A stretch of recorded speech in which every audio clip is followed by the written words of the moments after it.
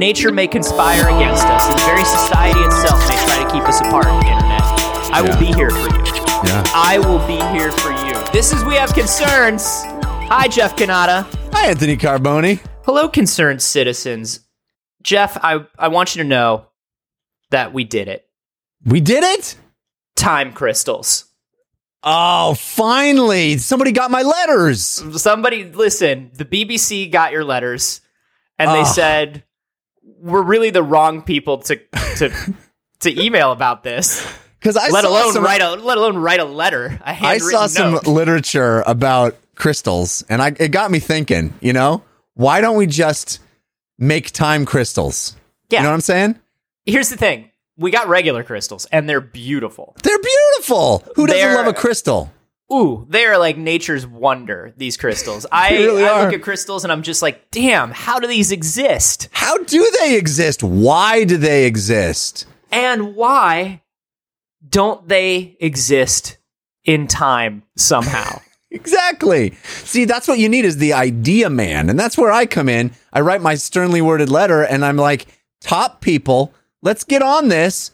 Crystal plus time equals, and then I just put a little dollar sign. Equals so it gets them motivated. It gets them motivated to work on it. If you think time is money, wait until you see what time crystals are. Yeah. They're like even more money. As I've seen how much people charge for crystal stuff sometimes, and time is money. So it's just like money plus money equals more money. Oh my God. I don't want to compromise my OPSEC on my new place too much, but I live now by one of the locations of a very famous LA institution, the House of Intuition. Oh. Are you familiar with the House of Intuition? I am not. The House of Intuition is where you go if you need specific crystals for specific needs. Maybe you need a dream catcher for something. Maybe you need to go get a sound bath to shake the thetans off of you or whatever. I hope they have incense in this location. Oh, baby.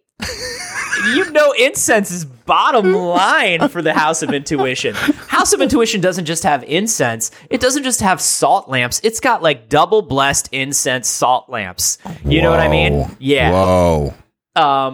But yeah, the House of Intuition is an LA staple where people go. And, it's one of those things where people in LA go and they're like, I don't really believe in it. I'm just going. It's just funny, right? Like, it's fun. Let's go in there. It'll be funny. And like, the stuff is cute. And we don't have to believe in it for it to be cute. And then they go in and they're like, I need something that's going to help me with the negative energy at work. Maybe something I can attach to my monitor that will allow me to just turn off at the end of the day. That's the power button, Rachel. Yeah. It's the power button. You're going to be shocked to learn that I've never heard of this place nor been there. I may have a couple friends that enjoy going to the House of Intuition. I may have an ex that like to go to the House of Intuition very regularly. Sure. But crystals are a big deal. They're big money, is what I'm saying. Yeah. But crystals also have many, many uses, and not just the uses that the House of Intuition lies about. Actual uses. That? Can I tell you a quick story just about crystals? Yeah. Always ready for a story about crystals. My 3-year-old son was gifted a make your own crystal kit. Oh, the ones that you put in the water? You put in the water, and so this is the perfect gift for a 3-year-old because it takes about a week to 10 days. And he asks every 5 minutes, doesn't he? Yeah, so it's the promise of something extraordinary on the box, the picture of the box. You give the gift to the child, and the 3-year-old goes, I had one. I remember that picture. Brain exploding. Oh, I'm going to make this, and the picture has colorful, extraordinary, gigantic, beautiful crystals on the box. And they're like, you, 3-year-old, will make this. And the 3-year-old's brain is like, wow, whoa, daddy, let's do it. Can we do it? Now is it time to do it? Can we do it? Yes, son, we shall do it. We shall make your crystals. And then I open the box and it's like, okay, take the little pad, drop the dropper on the thing, put it in the bottle, and then wait 8 days. Yep.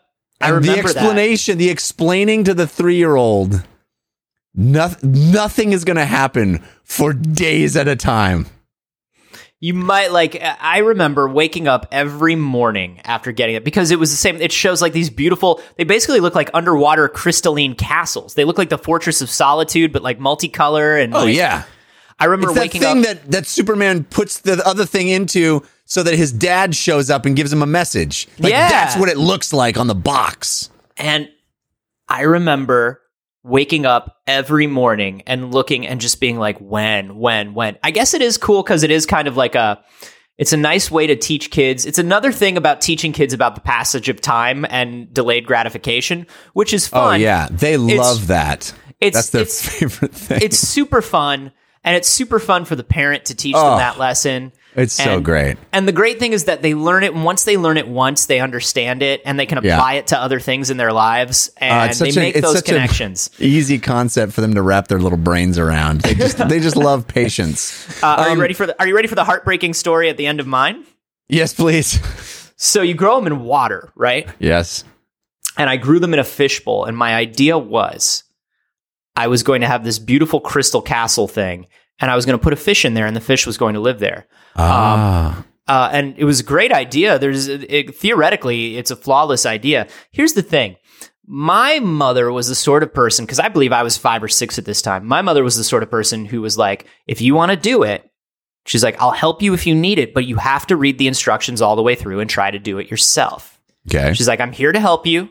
I'll be right here. She's like, but I want to know if you can do it yourself. Like, my mom's a teacher, so that was the thing. She would, of course, read it beforehand and then hand it to me. Sure. But then she was like, but here's the thing. On that particular day, my mom skimmed. And on that particular day, she had a lot on her mind. She had 2 kids. You know what I mean? Like, there's a lot going on.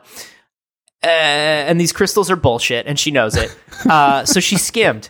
And I, being an impatient child, not yet diagnosed with my ADHD, maybe did not read everything. And what I did not read is that these crystals are toxic. Oh boy. Not just to people, but especially to a little fishy. Little fishy. I wait 8 days for the crystal castle to grow. Finally, it's the day to go to the pet store and get the fish. I get a fish. I name it. I'm talking about this fish. I'm saying Marlon Brando from Superman quotes to this fish. Because I think you know, you will live among them, though you are not one of them. You know what I mean? Like, Old Jor-El. Yeah, I was doing some Jor-El, and I throw that fish in, and it fucking dies. Oh boy! And I'm bawling, and my mom looks at the package, and she goes, "Oh no." She's like, "Unfortunately, honey, these are looking castles, not living castles." I love it. Looking castles, not living castles. Anyway, these are not the crystals we're talking about today. We're talking about crystals that, if you can believe it, Jeff, are even more exciting. I can believe it.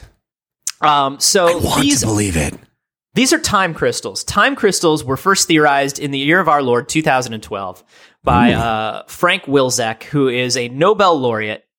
And he was like, listen, what if instead of just repeating in space, which if you look at the molecular structure of crystals, the reason crystals are so fascinating is it's this repeating, dense kind of like lattice structure. There's no variation in it. It's just, if you were to look at it, it would look just like a perfect, like almost imagine like miles of chain link fence. Oh, I always imagine miles of chain link fence. Imagine miles of favorite thing to imagine. Yeah, do your relaxation exercise that you do where you imagine miles of chain link fence. Oh, yeah. And you're it's my trapped happy place. Yeah, you're trapped in miles of chain link fence. Whereas, you know, like other molecules, when you look at them, they kind of go off and they have like different structures. Like a crystal is this repeating thing in 3-dimensional space, which is like, they're cool looking when you look at them. They're cool looking when you look at them under a microscope. Crystals is rules. Okay? Right. They rule so hard. But what if, says Frank, what if they also somehow repeated in time? Okay. So the structure repeats what across you mean fourth dimension. Across the 4th dimension. Okay, so linearly in time, or are we talking like across multiple a multiverse of timelines? Every time you hold a crystal, you're holding 14 different Batman in your hands. Nice. So no, this is basically like the reason why this is interesting is in a low energy to no energy state, into practically the resting state of matter, right? Which is 0 point energy is what it's called, which is a term that's used throughout sci-fi to mean 100 million things that are wrong. But basically, while using little to no energy, these crystals could be in a constant repeating molecular motion. So this sounds like a couple things to you, and I'm going to tell you that you're right. It sounds like perpetual motion, kind of. Sounds like something that breaks the law of conservation of energy, kind of. Ooh. Right? So this is kind of fascinating, right? Yeah. So he thinks of these things in 2012, and everybody goes, Frank, go to bed. Yeah. Frank, go to bed, Frank. But then, in the year of our Lord 2016, we find them. We found time crystals? We find time crystals. And here's the exciting thing about time crystals. 2 competing teams found time crystals at once. The first was the University of Maryland. The second was Harvard. Okay? Whoa. So, the University of Maryland takes 10 atoms of eternium, which is, a kind of crystal, and they go, and basically what they say is, all right, you crystal, let's see if we could do some time shit with you. Hell yeah. They hit it with a laser in one direction. And imagine one of those desk toys that's like the 10 steel balls, and you knock one and it knocks them all until the other one comes back, right? That's how you expect it to work. Here's what's crazy. In a time crystal, every third one of those balls is quantum entangled to others. Okay? So imagine if I've got 10 green balls, and those are the eternium, right? Yeah. Every third one is actually red. And here's what's crazy. You knock it with the laser on one side, and the red ones move before they're actually hit. They see the move coming in advance. Whoa. They react to something that has not yet hit them. But because they're hitting atoms that react normally in time, what you get is they move a little early, hit atoms that have not been hit yet, which then hit other atoms, which then some of them also anticipate being hit and move early. And so what you've got is these things are whacking into each other, right? Because the ones that are a couple microseconds ahead in time are already knocking into the ones that haven't been hit yet. And so it's causing them to all bang into each other. Right. So it's not behaving in the same way you would expect the balls to, if it's just getting impact from one side, it's transferring linearly and coming out the other side. Right. It's actually a more chaotic progression. It seems like it would be chaotic, but here's something that's wild. So another way to imagine this, the way that a lot of scientists working on this describe it is, you poke a Jell-O mold. I love to. I know, we all do. That's called Saturday. You poke a Jell-O mold. I love to just sit surrounded by miles of chain link fence and poke Jell-O molds. That is my happy place. There's nothing more. If you haven't tried it, you must. And I will say this, don't shame me. Okay? Do not kink shame me. Imagine poking a Jell-O mold and it doesn't start wiggling immediately.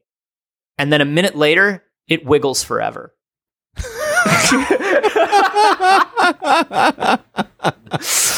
Okay. So wait. So this is something that has been actually achieved. This is not a theoretical process. We found a thing that behaves like this. We did the shit. We did it. The University of Maryland did it with Eternium, and then Harvard, being the fuckers they are, did it with like unobtainium. They just went full unobtainium. Diamonds, Jeff. They did it with diamonds. I'm not even lying. You know how Harvard is. Harvard's like, put on your safety goggles and your top hat before you come into the lab. We got that grant money. Yeah. Grant money. Oh, we're just using my diamonds from home. When we do the real experiment, we'll have to use the good diamonds. Right. So this has been done. It's been done. It's been observed. We can recreate it. And here's the fun thing. So what does this mean? What does it mean? Well, here's what it means, Jeff. When you talk about that sort of chaotic reaction that you were talking about, yeah, that happens. But what they noticed is, after a while, the crystals start moving in this, the atoms start moving in this oscillating pattern that had nothing to do with the initial impact of the laser.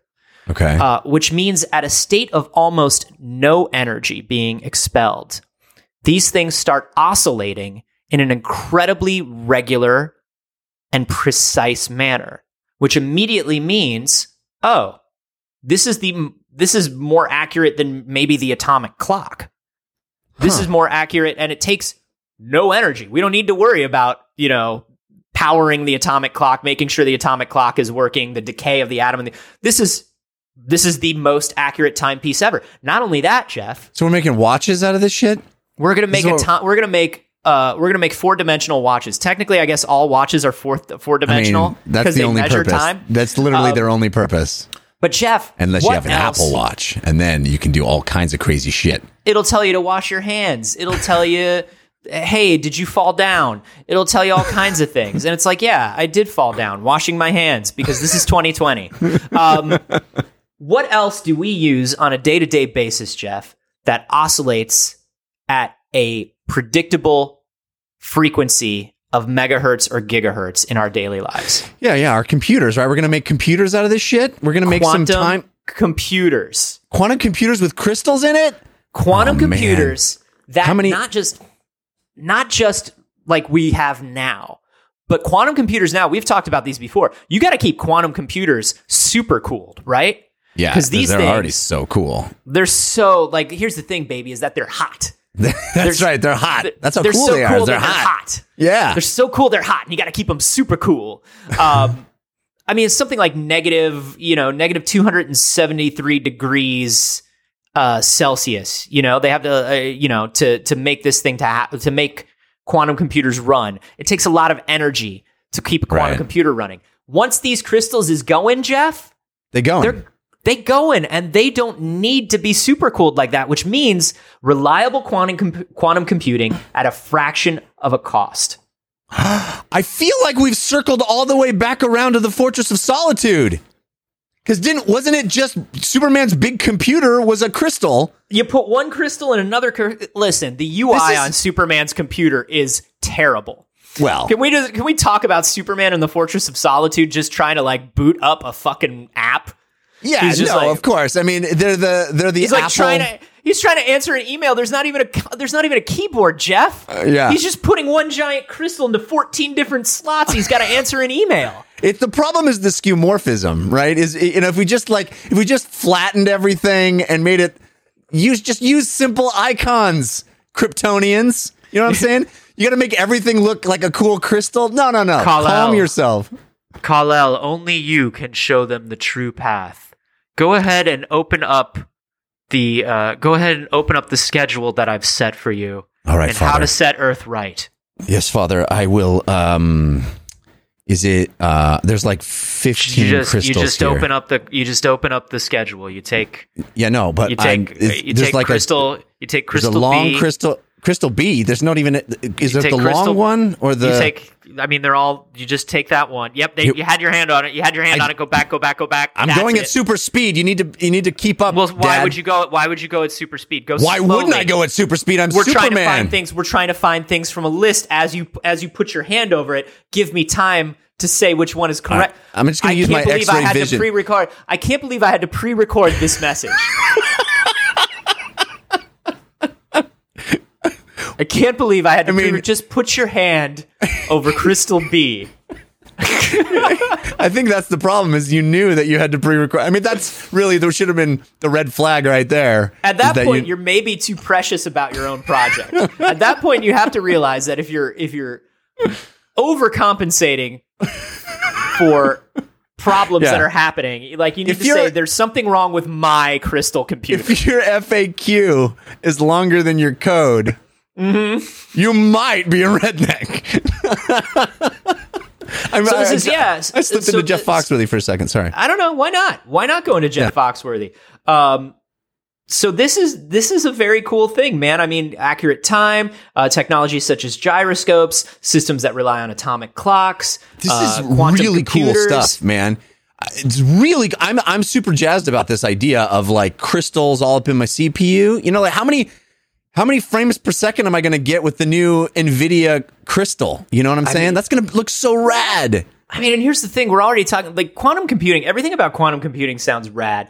The three-dimensional, like, crystal storage is something we were already talking about. Yeah. Now you got another crystal that's your fucking system clock / just crystals CPU. All the way down. Yeah. This is one of those things that is the promise of the 80s, right? Like when every watch said that it had like quartz crystal movement, you're like, there's a crystal in here. Yeah, that's how you know it's precise. Time correct. Yeah. It's going to be a bummer, though, when I buy a new computer and I'm like, oh, awesome, a new computer. Just got to put the drops into the water and then wait 8 days. Call put 3 drops over Crystal 7. But, Dad, I need the computer today. I need it. I need internet. I understand, and we're just going to hook it up today. Listen, we're going to send somebody to hook up the connection to the Phantom Zone. That's going to take a while. That's because he's getting out of the Phantom Zone right now. It's going to take him approximately 37 of your Earth years, but that's the earliest we can send him. This is the Fortress of Solitude. I have nothing else to do here. He's going to be there in 2057 on a Thursday, and just be there. I need internet. I'm excited, man. It seems like we're on the cusp of some really amazing stuff. You know, it's extraordinary. That's so cool, man. Every time I think that like we're hitting that Moore's law, like, nah, it's not true anymore. You know, and we found all these ways to sidestep Moore's law and like kind of keep it going a little bit. And every time I'm like, nah, this is it. It seems like we're on the cusp of something that's just going to make things a billion times better. If we live that long. I need that. I need things to be a billion times better because they're so not good right now. I know, but just close your eyes and go to your happy place. You're surrounded by miles and miles of chain link fence. Chain link fence, poking the Jello mold. Folks, we just want to say real quick before we jump into the next story, thank you to everyone who has been supporting us, not just on Patreon. You know, we're about to flog the Patreon, but I also want to just talk about people who have been sharing stories, saying kind words about the podcast on social media, telling friends. The almost daily tweets I get of "You're back." It's a delight. It's a delight. You know, it's something that you want to see when you're 2 months, 3 months back into a project. You want to see people being like, "Oh, you're doing that? That's a great thing," and it makes us feel good and it warms our hearts. Yeah. But also, but genuinely, thank you. You know, we're two guys who do this on our own. You know, it's not like we do a lot of advertising. We don't do any marketing. We don't do any of that stuff because we're bad at it and we don't know how. Terrible. We barely can do this. But listen, I had to hit record. I'm at somebody else's place today because I don't have internet. I had to hit record on a different computer, and I don't even know if it's doing it. Yeah. Are the programs the same? Sure. Sure. Should but the they buttons theoretically are slightly different? Are they the same buttons? I don't know. Here's what I know. It's set up at my house. So we really want to thank you because in all honesty, when we get those tweets that are like, "Oh my gosh, you're back," or we get those messages that are, "Oh my gosh, you're back," that's because of one of you who shared the fact that the show was back, and it's bringing other concerned citizens back into the community, and we really appreciate that. So thank you. Yes, but also we have a Patreon. But also, go on, Jeff. Yeah, we have a Patreon. So, you know, honestly, we joke about taking your money, and we appreciate everybody that supports this show. It's really the only way. Listen, we joke about taking your money, but we take your money. No. There's no joke in the taking. It's the joking about the taking that makes it so fun. Yes. Actually, the taking is pretty fun too. Regardless, if you had to rank them, the joking or the taking, for me, I rate the having money above really anything. It's not so much me that ranks it. It's the children that get food in their lives. Anyway, if you want to help feed my children, honestly, the only reason we make this show, the only way we're able to make this show is because of listeners like you stepping up and saying, hey, it has value. It adds value to our lives. And so we're trying to give you value back. If you throw us a few dollars a month, we give you cool stuff in return. We have extra bonus episodes. We have those conversations that we start every episode with. That's like a whole extra episode. And we give those to patrons out of our gratitude for letting the show happen and funding the show. We have a Discord. Oh, get on that Discord. The Discord's great. I love the Discord. I love the Discord channel. It's a bunch of people just chatting about all kinds of things, not just the show, not just science, but every little thing that that pops up in their lives. And I absolutely love having it. And it means that you don't have to be on the Facebook group anymore. Get off of Facebook. Let's just burn Facebook to the ground. Burn it to the ground. If you want to find out how to support, how to get those extra things, head to patreon.com/wehaveconcerns. It's just that easy. And thank you for your continued support. Thank you, indeed. Hey, Anthony, you know, we've been talking in recent weeks about our shared utter disdain for mathematics. Ugh, gross. There's nothing we hate. Here on the award-winning science podcast, We Have Concerns. There's one thing we just cannot tolerate, and that is mathematics. STEM, more like step off. Exactly. That's our motto. And I want to tell you, we've said it 100 times before on this podcast. It is our belief that science is a feeling. Science should be always a feeling, and any quantification of it into numerical value should be just tossed out. It ruins the science. But let me tell you about. Ask anyone on the QAnon group. Oh God! Please don't even invoke their name. This is a story that was sent to us by. Oh my gosh! Look at that. Jeff Engelstein. You're in cahoots. You're in cahoots with Engelstein. I think that maybe should be his nickname. Jeff Cahoots Engelstein. No. That's a pretty good one. He doesn't get a nickname. He doesn't get a nickname. No. Anthony, can I tell you something? This week was his birthday. I'm not even making that up. It really was. You are in cahoots. The two of you did this. I'm just saying. The two of you did this. He sends good stories. He sends real good stories. Fine. His nickname is Cahoots. I love it. May he forever be ashamed, and may you forever be ashamed of gaming the system this way. Cahoots. So Cahoots sent us a story.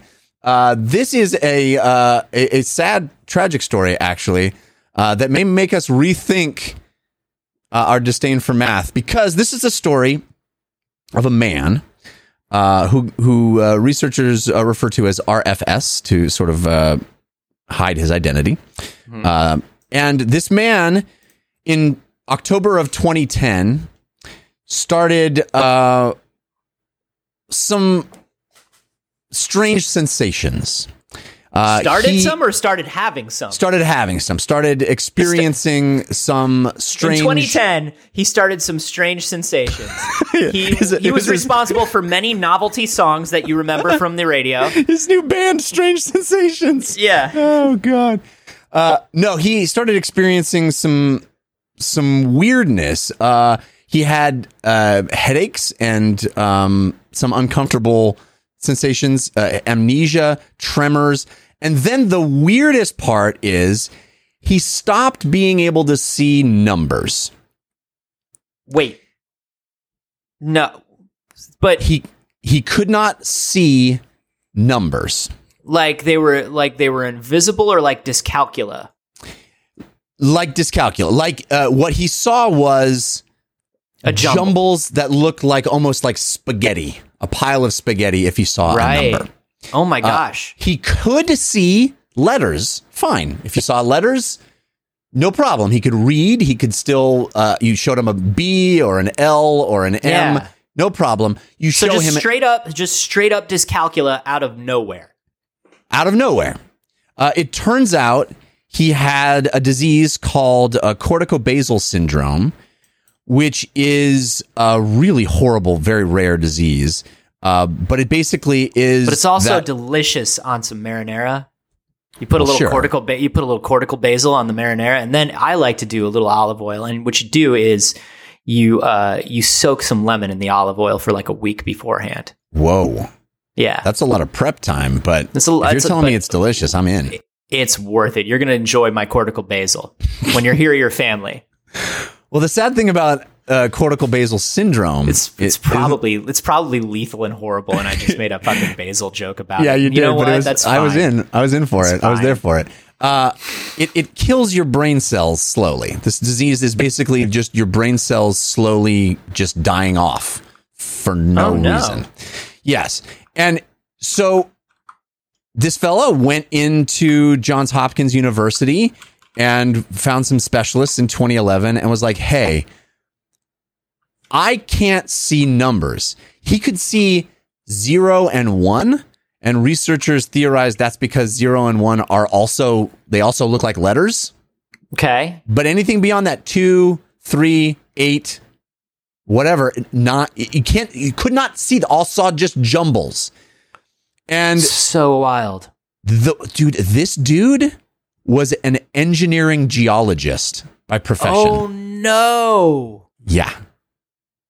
So needs numbers a lot. Numbers. Yeah. So what he had been doing before he went to these specialists, I mean, he saw his doctor and they couldn't figure it out what was going on.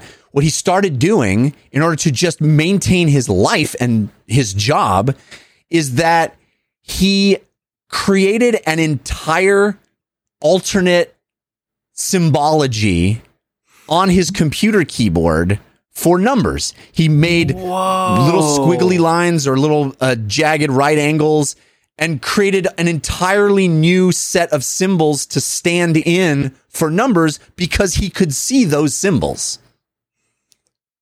And he could still do arithmetic in his head. So you ask him what 14 plus 3 is, and he tells you picture, yeah. He tells you he can do the calculus.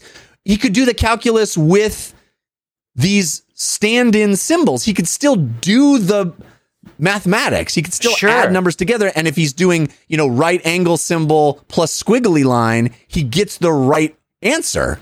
But I would imagine that the trouble comes in when he's trying to use a computer to do a calculation that's too complex to do in his head, or when he's trying to, crunch bits of data.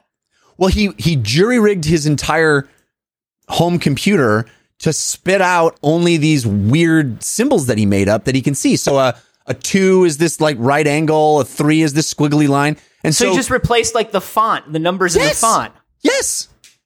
But he could still work, right?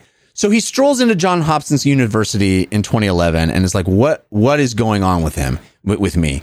And they start doing some experimentation to try to figure out how this can be and why this very particular part of his brain has stopped, but it doesn't affect the peripheral things that you would assume would be associated, like letters, for example. Like, what's the difference between numbers and letters?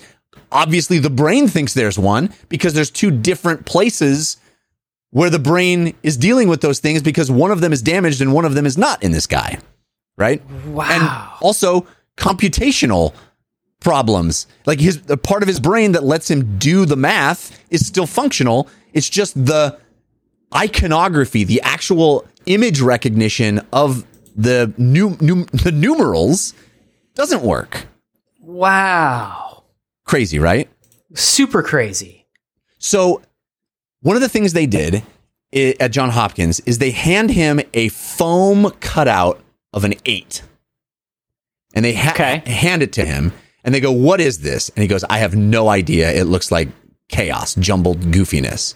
And they go, okay, rotate it 90 degrees on its side. And he goes, okay. And he rotates the foam 8. And they go, what is that? And he goes, well, that's the infinity symbol. Like he sees it when it rotates and ceases being an 8. Oh my gosh. Can you imagine? Right? Can you even imagine? And they go, okay, it's foam. It's 3-dimensional. Feel it, rotate it back to 8, its 8 position and feel it with your hand. Can you feel the 8? And he goes, this is creepy. This is weird because my hand is tracing an image that I don't see. It's like he's like, I do not like this sensation. It makes me uncomfortable because of course. My hand is experiencing something by touch that my brain says isn't there. Wow. Bonkers, right? I mean, it's the thing that's so fascinating to me about, I mean, it's a tragic story, obviously. But the thing that's so fascinating to me about this is how compartmentalized the brain seems to be, that this very, very particular thing of where we process the image that we've decided are numbers, right? Yeah. Because that's the thing, is if you disconnected that and you were like, it's just a foam shape, you know what I mean? If there was something in his brain that would allow him to disassociate, because there's something in his brain that's still saying that's a number. Right. That's what's crazy. Something in his brain is saying, that's a number, dude. I don't like numbers. I don't see numbers. And it's like, no. It's just a foam thing. Right. Look at the foam thing. You're giving it the idea and the meaning of the number 8. It's just a shape. And the crazier thing to me is that in his like home computer workaround, he goes, okay, the number 8 now is this dash symbol. And he can work with the dash. His brain doesn't go, okay, well then the dash symbol I can't see. It still sticks with the original number 8 as being the thing it has a problem with. Yeah, giving something else the meaning of 8 does not make that thing disappear. Yeah, it's not transitive, right? It doesn't sub in the chaos, right? I don't like this. Because there's enough of his brain saying 8 to be fucking with him. Yes. Okay, check out the next step of experiments that they did at Johns Hopkins. So then they show him so they hook him up to an EEG, right, to measure his brain waves. And they show him pictures of letters, A, B, C, whatever, that are thick and they have embedded images of human faces in them. Because they know that there is this brainwave that has been called N170 that fires when human beings see human faces. Like we know when you hooked up to an EEG and you see a human face, this very specific brainwave fires, and it's strongly associated with seeing faces, and it's across the board for human beings. Okay? Yeah. So they show him letters that have human faces embedded in them, and the N170 fires, and he goes, yes, that's an A with human face in it. Yes, that's a Q with a human face in it. Everything's working. He sees it, and it's firing. Everything's working. Yeah. They do the same thing with numbers. They put a face in an 8 or a 7 or a 9, and he goes, I have no idea what that is. And they go, is there a face in it? And he goes, I have no idea. It's just a jumble of nonsense. There's no faces in it. Whoa, pareidolia doesn't even work. But N170 still fired. What? On some level, his brain still registered the face. So scientists are like, there is this dissociation between conscious thought and processing in your brain. Your brain is going, I see a face. I need to make sure that my fire by seeing a face. But the conscious mind is like, fuck that. That's a number. I don't know what that is. Whoa. Both things are happening at the same time in your brain, and your consciousness can't see what your brain physiology is registering. Do you think he just got tired of his job? Do you think he just got tired of it and his brain was like, no more number? He was just kind of like, I hate this, no more number. Well, I wish that was the case. The sad truth is that he deteriorated rapidly after that, and his brain continued to lose things, and he died shortly after. In fact, he died before they could do many more of these studies, because there was all kinds of other things that they wanted to test on him. Like, what if the number was moving and a non-static? Like, would that still have a problem? Would putting other things other than just faces inside the number, would that still fire other parts of the brain in the same way that the faces did? Like, there's all these tests that they wanted to do, but he died pretty quickly after that because this is a very degenerative brain disease. Well, and also because they just kept testing the number thing and not treating his disease. Yeah, it was really strange that they got so excited about. If I had to fill out a comment card, you know what I mean, for old Johns Hopkins on this one. You know, in their defense, do you have any idea how long it takes to cut out a foam 8? Yeah, who does that? Who's on the payroll that's doing that? I love that. It seems like an intern. You know what I'm saying? What I think is interesting about this is, it's a degenerative brain disease. But it apparently chose this part of his brain, or didn't chose, but he was infected by it in this part of his brain. Yeah.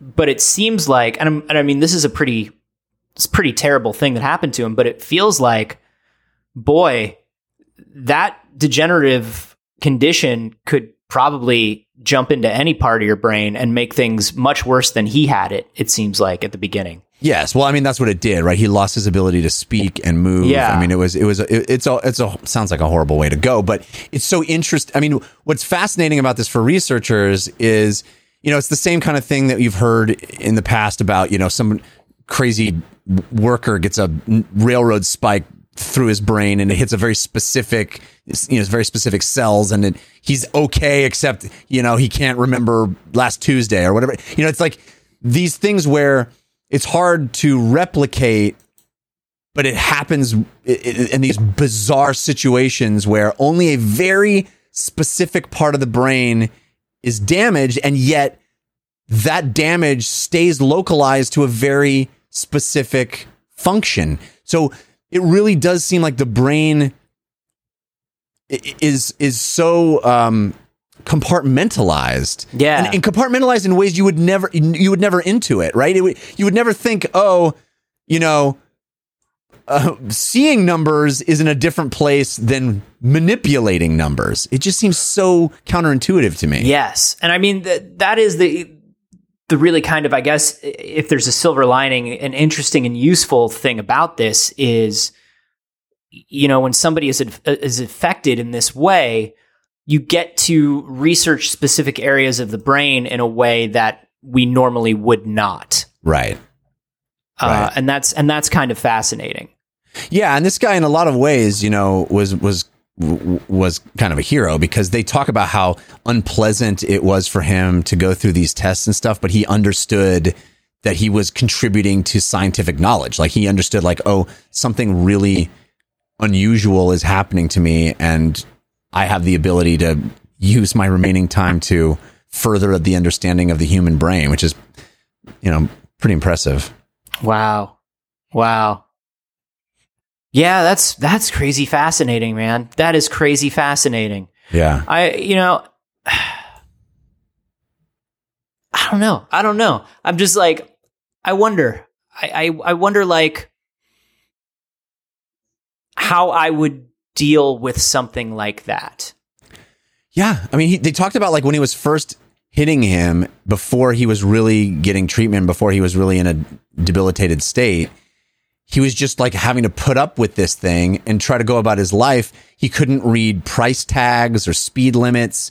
And he would go to a hotel and he would mark the door frame of his hotel room with a marker because he couldn't read the numbers on the hotel room doors. Oh, wow. Wild, yeah, and right? I guess just going up the elevator. Yeah. You've got to just kind of count the buttons and, like, figure out, like, how the buttons are laid. Because you know how sometimes the buttons go straight down and then sometimes they zigzag? Oh, yeah. You wait until somebody else is in the elevator and you're like, could you hit 4 for me? Yeah. And you're like, good, got it. That one's 4. Got it. Yeah. I mean, it's interesting having, like, a complete adult faculty of mind and then all of a sudden being hit with something that is this specific, because, yeah, he immediately, the rest of his brain was just like, the rest of his adult mind was like, I'm smart enough to figure out a way around this. We will figure out a way around this so we can still function. Yeah. I mean, it's kind of inspiring that the resourcefulness that he employed in the early stages of this. But man, what a crazy, horrible thing. I mean, I've had vision issues. Listeners to the show probably know, and it is a very disturbing situation to all of a sudden lose the sense that we rely on most, Yeah. Or to have it betray you in some fundamental way where the thing you think you're seeing, you're not seeing. When I tore my retina, it was like a big black smudge, but now in the repair after my surgery, and even now, it turns out I need another surgery, which is really fucking depressing. But I'm now have this strange situation where one of my eyes has a bend in the world. Like there's ripples in everything I see in my right eye, and it's really fucking disorienting, and you don't realize how important it is to trust what you witness, right? To trust the thing that you've gone your whole life relying on, and all of a sudden it goes, nah, it doesn't work. The rules are different now. Yeah. It's very strange. Can you adjust to this because it no longer works the way it's supposed to? Yeah. Right. Man, that is freaky. That is a freaky thing to think about. And, obviously we're coming at this from a very fortunate position because, we're imagining things like this. We understand that there are people that are, that have different things going on in their lives where perhaps they've never been able to rely on all five senses. And we understand how lucky we are to be able to do that. Yes. But, it is fascinating to think of waking up one day and, it's like that, that story of that guy who physically looked like he was in a coma, but mentally was entirely there. Oh God. Yeah. And he had to he had to slowly figure out how to reconnect to his body again. And you think about things like that. And I always wonder, would I have the mental strength to do that? Would I be able to do that? Right. Would I be able to have the presence of mind and the calmness and the fortitude that this guy did to be like, numbers is just a font. I could just change the default system font. Yeah. Would I even think about that? How long would that take me? Or would I just panic? Yeah. You know? The process of getting to, well, I can make up my own iconography for numbers and then reconfigure my keyboard and make a new font.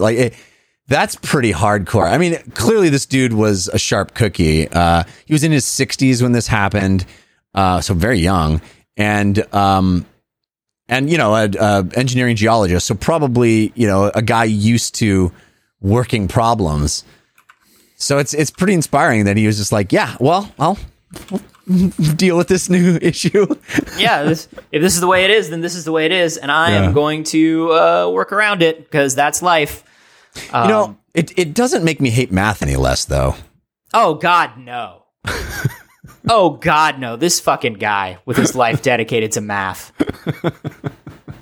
Math did what it did to all of us at the end and it turns on him. Yeah. Yeah, really, math is the villain in this story, I think. Isn't math the villain in every story, Jeff? Isn't it? When you think about it? Yeah. Jeff? Yeah. Isn't it? You either die a hero or you... live long enough to count about it.